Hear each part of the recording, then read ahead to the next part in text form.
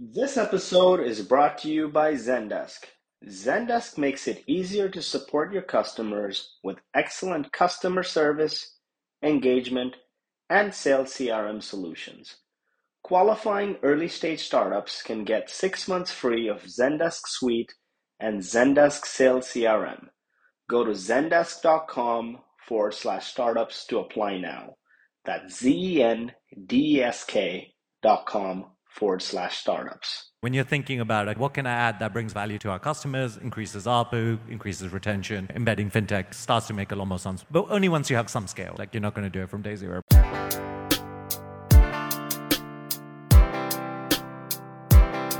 I need some traction. You need some traction. Let's get some traction. Hey, what's up, innovators, entrepreneurs, visionaries, and disruptors? This is your Traction Podcast host, Lloyd Lobo. We're a community of over 100,000 people, just like yourself, on a mission to help you get the methods, the money, and the madness to explode your business growth.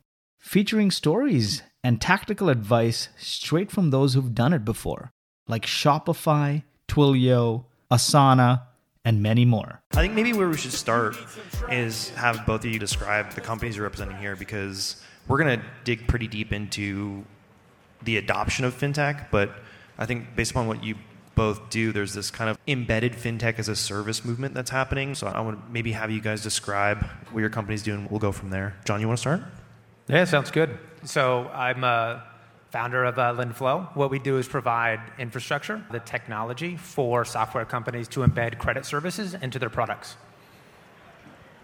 Hey everyone, I'm the CEO of Mercury. Mercury is a bank. We focus on providing banking services to startups. Unfortunately, only in the US right now, but hopefully in Canada at some point. Apart from that, I'm also a prolific seed investor. I've invested in 250 companies, at least 4 or 5 that would be considered embedded fintech, including Lendflow and Lithic and Tint and other people. So I'll try to give it from both a perspective of an investor as well as a user of embedded fintech at Mercury. Yeah, important disclosure, but I think good to know. And then I think we should also disclose that you've already been pitched twice to bring Mercury to Canada, like on the way from the speaker room to the stage. So maybe stay tuned. I don't know, which is a good way to maybe try and tick off this idea of fintech adoption. I've been on various other stages across Canada talking about the idea that at some point every SaaS company will become a fintech company. I think we've seen a movement towards that in the last year and a half. But I want to know what the compulsion is. And I guess depending from your perspective, you can also talk about who your customers and you're selling into and why they're looking to adopt this. Like, is it just, what would be really cool, taking 5% of payment processing fees from our customers? Is that fundamentally what it is? Or is there a broader narrative or motivation for that? Maybe John, start with you. Yeah, sure. I don't think that's where you start, if that's what the goal is. I think you start elsewhere. You start with providing value to your customers, to like improving your product, differentiating it. And you start there, and you start with solving real problems that are happening, like reducing friction. It adds overall value to the product that you have. And then what flows from that is that you're going to be able to earn revenue from that. But you start with a great experience, and that drives the revenue, not the other way around, what we've seen. Yeah, I think the movement comes from the tools making it easier, and has a login to their B2B SaaS thing, and then over time, because of Stripe and other people, you are able to add subscriptions. There's like a stack of things that you can use as the tools to build a B2B SaaS company. And in the last 3 to 5 years, embedding FinTech has become way easier. So whether that's all of these people can now have a wallet on there, or they can have a card, or they can have lending services. The tools have enabled it, so now it's much, much easier to do it. It doesn't mean everyone should do it, but it does. When you're thinking about, okay, what can I add that brings value to our customers, increases ARPU, increases retention, embedding FinTech starts to make a lot more sense. But only once you have some scale, right? Like you're not going to do it from day zero, probably. Yeah, and I think when we're going to talk a little bit about trust as a component of FinTech, which I think most people tracking, particularly the Canadian FinTech space, because we live in a oligopoly, and it is very difficult for tech startups to combat the trust of our banking overlords and masters here. But I want to push back, because this is Traction, and we like to get really tactical with this. And I think if John came to you at the next board meeting was like, you know what, we're just making a better experience for our customers. This is really what we're about. I think you'd be like, show me the numbers. How much, like, how are you increasing LTV, lowering CAC? So is it, I guess, what is the pivot point for the decision first? We can launch a new revenue line if we add this feature. We have a customer base that's looking for this, and we'll be a little bit stickier with them. How does this actually like function to lower cost of customer acquisition? Yeah. I would say if you launch something and no one wanted it, then no one will use it. So you just wasted a lot of time on this. So you have to think about what percentage of your users will convert into this embedded fintech product idea that you have. And like at the end of the day, you have to make something that people want. Otherwise, no one will use it. So I think it does hit all the points, right? Like it will increase your retention if people are using your product in a broader set of ways. You'll monetize. You will presumably convert more users to use you over competitors. So I think like from a very high level, like it sounds good, but it also just needs to have a high enough conversion rate and actually be useful to your users for it to like actually be a useful product to build, which is I think what John was talking about when he talks about build something that people actually want. I also think like you can't just attach these things you can't just be, oh, people use this thing, now there's a bank account attached to it and therefore I've succeeded. It has to be actually work really nicely with what your users need and how it works for them. Okay, let's dig into that specifically with Mercury, because if you go to the Mercury site, you will see you are not only listing out the kind of services provided, but like the partners that you are working with to provide that. It's a swath of logos. How much of that is the trust component of creating that? I don't know, when we were doing our prep call, we were talking about the transitive property of trust and like how many more people are trusting your company because of the people that you're working with. Yeah. Trust is like crucial to fintech, right? Like Mercury gives people bank accounts, and when we first launched it in 2019, it would have been crazy for someone to put like their whole startup, like $10 million into a Mercury bank account. Now people do it all the time, thankfully. But it took a while to build up that trust. And yeah, some of it we get because we work with an FDIC insured bank and you get like some trust from that. So some of it we get because we have investors that like everyone respects. Some of it we get because we have other customers that people know and respect. So I think you have to build up that trust. What we were also talking about yesterday is that it's hard to launch a fintech service unless you've done that work to build up that trust as a SaaS company. If people really use you all the time and trust you, then adding a new service that's, okay, now I already use this thing all day long. I'm a dentist or something. Or I'm happy to be more locked into this ecosystem, yeah, exactly. Because they're giving me value. Okay. John, is that how you see it? Because I know like when we were talking previously, I'm not like saying that like the trust is really a component of the CAC consideration, but you were telling me yesterday you see it a slightly different way. Is that because of this space that you play in terms of lending, or just your approach to customers, or you just believe more strongly in the value of trust, perhaps? I think the difference is it's just the difference in the approach if you're embedding versus if you're just going direct to your customer. Because if you're providing an embedded solution, there's 2 layers of trust. Now, with a bank, I think also like trusting a bank, it's pretty well understood like what a bank should do. It's pretty standard, what is expected of a bank. And the trust is almost like divorced from enjoyment of the service. It's, we trust this to be terrible, but to still work kind of thing. Yeah, exactly. It's pretty standard. Like, all right, I'm going to put my money there and it's not going to walk away. That's the bar. And it may be hard to reach the level of trust and get those investors and get FDIC insured. When you do that, though, like you check the box and now you got it. And again, it's well understood. With lending and embedded lending in particular, there's 2 layers of trust. You have to first go to a software company like Mercury and say, hey, you should offer lending, and here's why it's going to benefit your customers. And then your customers actually have to trust it as well. And I think lending's a little bit less well understood, especially SMB lending, because people anchor off of things that are familiar to them. And most people haven't had as much experience with commercial finance. Maybe they had a mortgage. And like, okay, well, 3% over 30 years, that's what I'm used to getting. And the expectations for like what maybe the SMBs should be approved for are going to be maybe far off that. And so trust is built on something that they may not understand, because they may just tie it to the rates that their SMBs can receive, and they may not be familiar with what those rates actually should be out on the real market of what SMBs are getting. So it's just a couple more layers that makes it a little bit more complex to get there. Yeah, I guess like fundamentally we should acknowledge here that we're talking about an industry that where most of the product tiers have functioned quite well by obfuscating like what the fine print actually means to their consumers. How much of that are you, I think on the back end of this conversation, we're going to talk about, like, for founders and companies looking to maybe adopt fintech, what they need to be thinking about in terms of some of the hidden speed bumps. But how much do you have to, given your customer base, look to educate them, be upfront with them, build trust through transparency? Yeah, I think it's super important. That's how our platform is built, just with the transparency. A lot of times, these embedded lending programs, you don't know exactly what's going on and what your customers are going through. So foundationally, we made sure that all that information was very easily accessible, making sure that the rates and terms, not only what they are and what they're receiving, but also the why behind it. Because when you can really break it down in that way, then they can start to, it's like an education, right? They can start to really understand that more deeply and understand the why. And a differentiator, right? Yeah, that's right. Of course, that too. So I want to also just parse out this idea, because I think we're going to really be talking mostly about embedded fintech, not only because of what you can both do, but when we were talking about breaking this conversation out, we were talking about, like, okay, there's a decision about whether or not these companies should be looking to adopt fintech services. And once you decide to do that, it's like a build or buy component, which I think most startups in any sector are like, are we going to outsource this? Are we going to white label it? Are we going to go deep to the rails and build our own capabilities? Immad, you were like, that can't really happen in fintech right now. Do you want to talk us through why buying or those partnerships are just a requirement right now? Yeah, I was just saying that if you are not a fintech company and you're a B2B SaaS company, or like, whatever you are, it's very hard in fintech to go all the way to the rails. You can think about, if you want to provide a fintech service to your customers, there's 4 pieces to it. There's the licensing piece, like what is the regulatory framework for it? There's the actual, like, compliance and regulatory software, things like that. There's a user-facing component to it.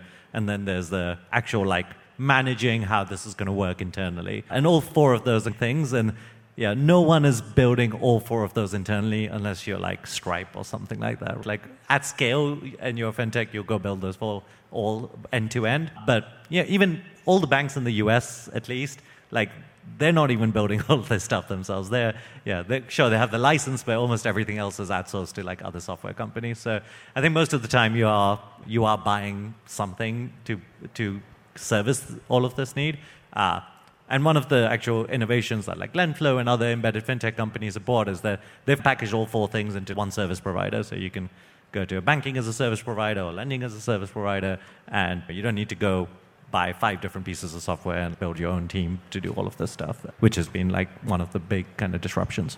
Yeah, and again, I got to note, like, the Canadian focus for this. It's actually, like, functionally impossible to get to the Stripe level in Canada because we are still waiting on, like, real-time Rails access or any, I don't know, functional open banking system that would allow just a straight-up disruptor to come in and provide these services. We've seen tons of Canadian fintechs that are being majority acquired or partnering with the incumbents because they have no access to the services, or there's a customer acquisition issue for the reason that we talked about. But what you were just describing, when I was looking to break this out, when we talk about, like, the fintech stack, there's 2 components of this. There's the product stack, like what actual services are being offered, and then there was what I was trying to label, and I'm probably wrong, so check me on this, the infrastructure track, which is, like, the back end of, like, how you actually facilitate these things. You noted that no startup is looking to build all of these.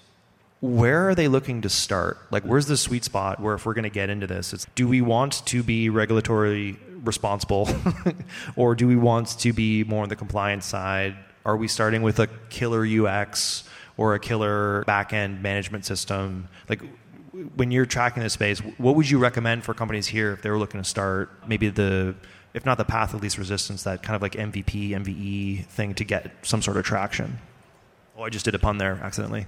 I think it just ties into what is the unique value proposition you're bringing to the user. If you're doing something unique and interesting in, I don't know, how these people are approved, like you're serving some underserved segment, then you'll have to do a bunch of work around the underwriting and maybe some of the regulatory piece. A lot of innovation, at least recently, has been on the UX layer. So, like, you'll do a bunch of work on the actual user experience and the product integration there, and you'll outsource everything else. But especially when you're first starting out, and it's not about maximizing margins and other things, it's just about, is this even worth doing? You want to pick what is your thing that you're going to be uniquely providing, and then innovate there and try to get someone else to do everything else probably. Is there an expectation from an investment lens that the company that kind of starts there will eventually, over time, maybe 18 months or longer, then start building those other components and start to replace kind of their vendors with in-house? Yeah, where it makes sense. If like Shopify Pay still uses Stripe, and they have some crazy scale, so you would think they would replace them. They've kept using them. I think at the end of the day, it probably ties to the experience you're delivering to users. Sometimes you can deliver a much better experience if you do it yourself. Sometimes, if there's a good enough provider, you just keep using it. Yeah. It's interesting you mentioned Shopify because like we just covered recently on BetaKit, they just made a $100 million investment in Klaviyo, which means I guess it's still maybe a preferred partner, a little bit of a second party component, but that is not on the infrastructure side. That's a little bit more on the product side, which I think where we can get John in, because when we were breaking this down yesterday, like the product stack is probably first payments. Like the last 10 years, it's been a payments provider battle. Then there's cards. Cards are really big in Canada right now. If you're talking about like Float or Jeeves or any of the people that are just trying to provide small businesses, entrepreneurs with banking that they would expect in 2022. And then there's the traditional banking services, insurance. But John, you guys are in lending, and there's a reason for that. I guess maybe two reasons. You want to talk about why you chose that as the sweet spot? Because I think it'd be revelatory to the people here as to like how you called the spot that you wanted to play in that space. Yeah, for sure. I think it really comes down to that's where I had just more deep expertise, right? That's the industry that I came from. And when you're in the industry deeply for many years, then you see ways that it can be done better. And I think that was particularly true of lending. I think over the past 10 years, especially the beginning of the last decade, there was so much like hope and promise of bringing in all this data and like online distribution, how it was going to totally disrupt. And that happened. The unfortunate part is there wasn't a lot of barrier to entry. And then a lot of the dreams of that, you leveraging that technology and all of this new data, a lot of that wasn't able to happen. You know, so it's why BetaKit Pay vision. never got off the ground. We just didn't have the try. It was not fully automated. It was really a big room of people processing those completely manually. Although the dream was cool and it like can be seen through. And now that all these data APIs and all these new tech is making all this data accessible so that you can really use it. Now there's the real opportunity to see that all the way through, and like distribution channels that actually have a barrier to entry and actually have this data, which is all these great new vertical SaaS companies that are coming out. And now's the time, and now the tech is there. And being in the space for so long, you see the opportunity and see all those angles. So that's where it stems from. I want to put a pin in the data thing for a minute and come back to it because it was definitely something I missed and maybe like them. But just digging into like when you talk about deep experience in the space, are you like, I know the players, I can hire a great staff and team, I can poach people from like the lending side and come work at my crazy startup idea? Is it, I know the pricing hierarchy, like I know like how everyone's getting their nut on that, so I know where to price myself and put it in? Is it understanding the compliance relationship? Is it all of it? Or because I want to make sure that if there are companies here considering this stuff, they're not walking blind into an iceberg. Yeah, it's easiest to do that. And maybe there's other easier areas, but it's particularly easy to do that in lending because it seems pretty straightforward, especially like SMB. Easy to walk into lending. an iceberg is what you're saying. Yeah, exactly. It's easy to do that because it's like easy to like convince yourself that, you know, it's pretty straightforward and easy to do. I think it's not. There's some of a little bit of the three things that you mentioned. I would say more so just like knowing in depth, like all the final 20% of actually what goes in to issuing credit and all the roadblocks, all the blockers, all the other icebergs, like as a lender that you can run into. And when you see that through many different cycles, and now we're in a cycle now, those pitfalls, and you compare for them, and all that hard work that you have to make easy. There's a lot of little things that go into issuing credit that are so important, and all that add up. And if you're in there and deeply all of those things, and you can, through technology, truly build it the right way. Backstage, we were talking about this. We're not really talking about the customer here, and I want to surface it up. Would you say that you knew your target customer before you had customers in the space because of your history, because of that deep experience? You guys weren't guessing to find product market fit. You were just like, we got to go build this because I know we can serve these people because I've worked in this space for a while, and I just want to give them a better offering. Yeah, we work closely with lenders. I think because there's really two personas that we work with, like financial services companies, lenders, and then software companies. And so we work very closely with lenders, and then we understood how much value could be provided if you could take those products and embed them in workflows, embed them in products where you have the data and you have the timing, not only, more about the company to assess whether they're creditworthy, but you also know when they need a product and like exactly what product would be the most useful for them. And having those insights, working with lenders and knowing about that timing issue, which raises cost of acquisition and how much that could be driven down and all of the needs they had on the data side and how that could be solved through software. And the data was generated there, I think was the insight. I love that you said that because it's almost like you're reading my notes because that's a nice transition back to the data question. And I know if you're talking about increasing the LTV, lowering the cost of acquisition, and things like that. Particularly for companies that like have a customer base and they're looking to bolt on some financial services to capture that value. How much of that is just like what like the money is good, the customer retention is good, but like having that data of our current customers and knowing them better is a component. Like I know to compare this in contrast, I'm not sure how much Apple cares about actually being a credit card processor or like secretly becoming a bank and a TV station and all of those other things. But they love having consumer purchasing data for their target demographic of like affluent people who are willing to spend $1,400 on a phone. Is that something is that the motivator or is that the liquidity, I guess, in terms of executing on this? I guess, Immad, if you could speak to that. Yeah, I don't think it makes sense to embed FinTech just to get a little bit more data on your customers. You can actually get that fairly well from something like Plaid or from the existing thing. So people always think like financial data is super powerful and super hard to get, but it's not like that hard anymore. I think it would make much more sense for this to make a lot of sense for your product and business, etc. And the data is just a nice side effect that maybe you could build something on. Obviously, if you're Apple, maybe you have like slightly different considerations, but I think for most companies, you want the primary driver for the primary driver to make sense. And if you do get better data on your customers and you can utilize, that's like probably a nice to have.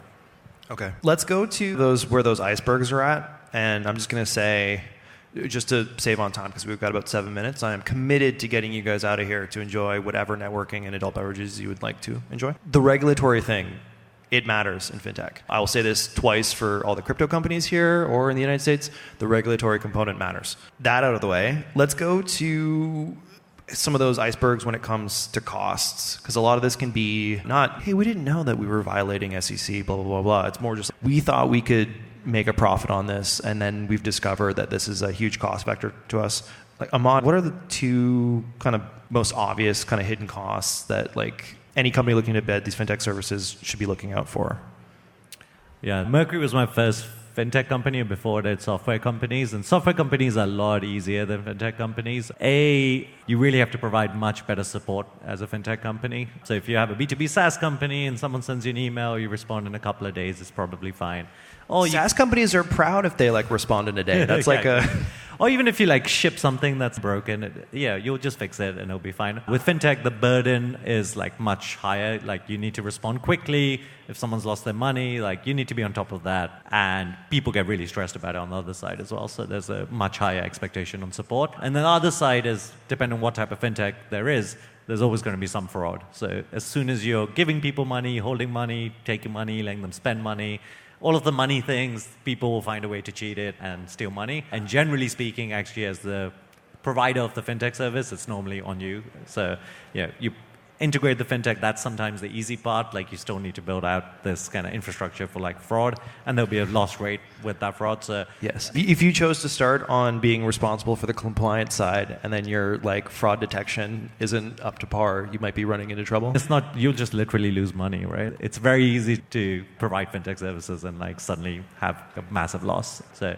it does add up really quickly. You really need to factor that into that decision. John, let's go to you, because you had noted you have deep experience in the lending space, and that gave you confidence to build out products in that area. But you've also noted before in conversation that there's more hidden complexity there than people might understand. Do you want to kind of walk through, let's use you as a case study for companies looking to maybe jump into the space.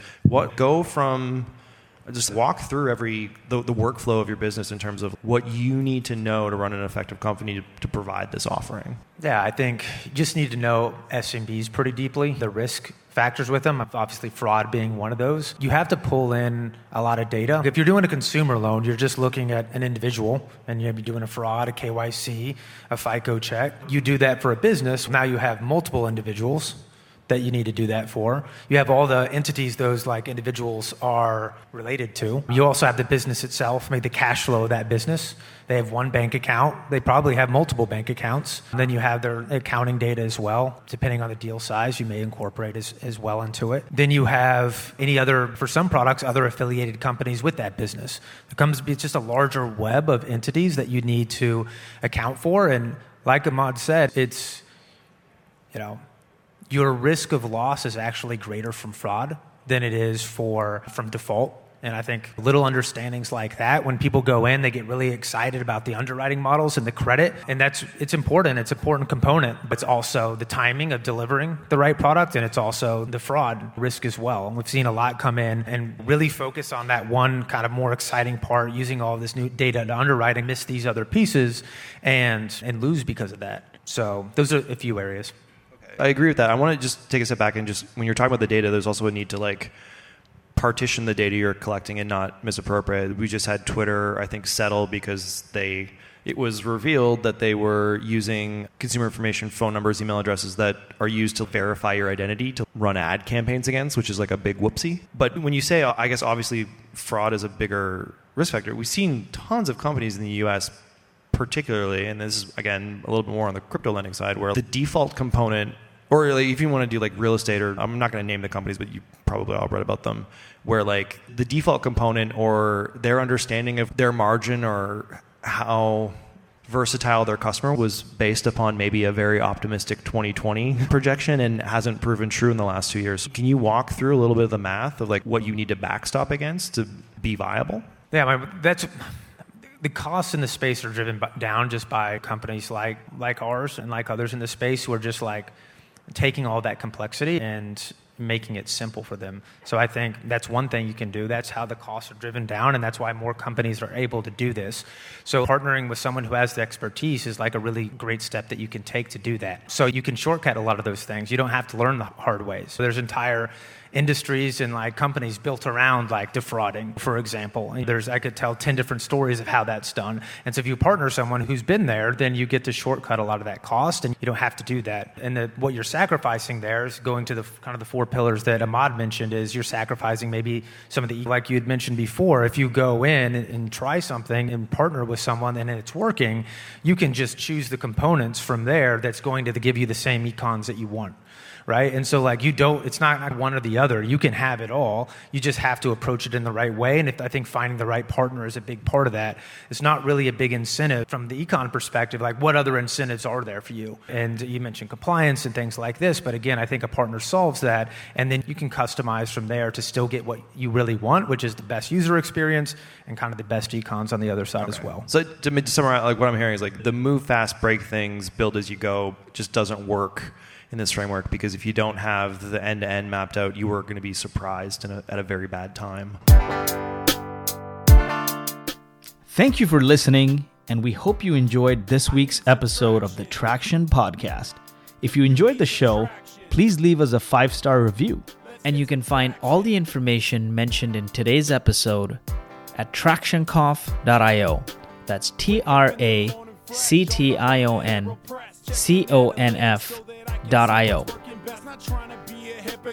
No, I've done some silly shit, focused on the tech stack, thinking it was brilliant.